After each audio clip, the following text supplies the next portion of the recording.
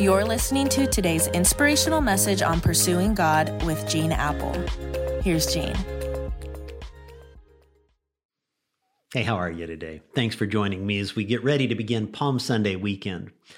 We have this amazing worship experience planned on all of our Eastside campuses this weekend, which will be a great way, I think, to begin the coming Holy Week that commemorates the most important events in the history of the world. And if you missed me yesterday, I'm planning to walk through the significant events that from that final week that led to the cross on Good Friday. Next Monday through Friday, that's what we'll be doing in the podcast. So tell your friends and prepare your hearts for that. Several years ago, I read about a guy named David Sharp. He was 34 years old, an engineer who finally made it to the summit of Mount Everest after attempting that climb 2 times before without success. But the third time was the charm. He made it. But 1,000 feet into his descent, he collapsed in an area known as the death zone, where skin can freeze instantaneously. Oxygen levels can barely sustain life. But the good news for David Sharp was this was a heavily traveled route, and soon numerous climbers would be coming his way, packing oxygen, other vital supplies.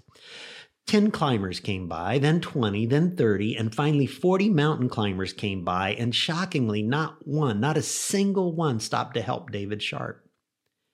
And he died right there on the mountain in the death zone.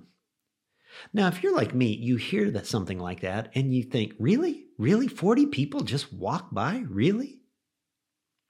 This week, we've been talking about loving people enough to respond to both their physical and spiritual needs, because until you start seeing those who are in need through God's eyes, hearing the cries of those in need through His ears, you will never grow to spiritual maturity. In fact, Isaiah 58, 10 through 11, God says, feed the hungry, help those in trouble. What will be the result if you feed the hungry and help those in trouble? God says, then your light will shine out from the darkness, and the darkness around you will be as bright as noon. The Lord will guide you continually, giving you water when you are dry and restoring your strength. You will be a well-watered garden like an ever-flowing spring. Doesn't that sound good? I mean, don't we all want that? I want my light to shine in the darkness. I want God to guide me continually. I want God to fill me up. I want Him to restore my strength. So this Sunday, we're going to wrap up this compassion emphasis at Eastside called 21 Days of Serving. And it's been so inspiring to watch people who can't just walk by the David Sharps of this world, who can't just walk by those in need. Vanessa blessed 5 healthcare workers with some goodies and sanitizer lotion. Levi donated blood and said, I didn't die. That made me laugh. Nancy was grocery shopping, and she bought some flowers for the cashier and cookies for the team and told them how much they were appreciated for the frontline work during this difficult time. Thomas brought flowers to his teacher who had been working so hard during the pandemic. She's been doing double duty for his regular teacher who's been battling COVID along with her family.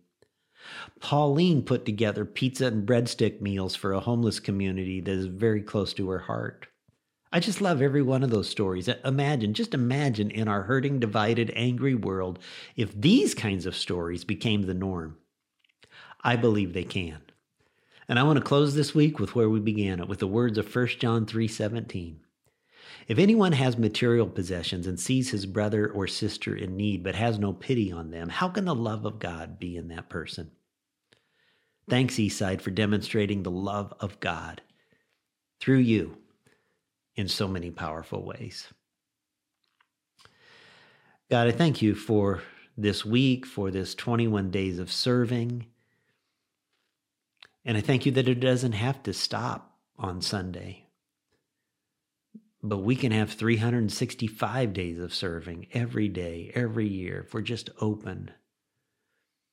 God, I look forward to gathering with this Pursuing God community next week as we walk through these significant moments in the final week of Jesus' life that culminated on a cross.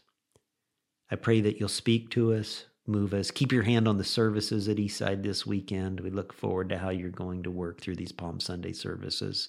And I ask it in Jesus' name. Amen. Hey, hope to see you on an Eastside campus this weekend, and look forward to taking this journey with you beginning next Monday.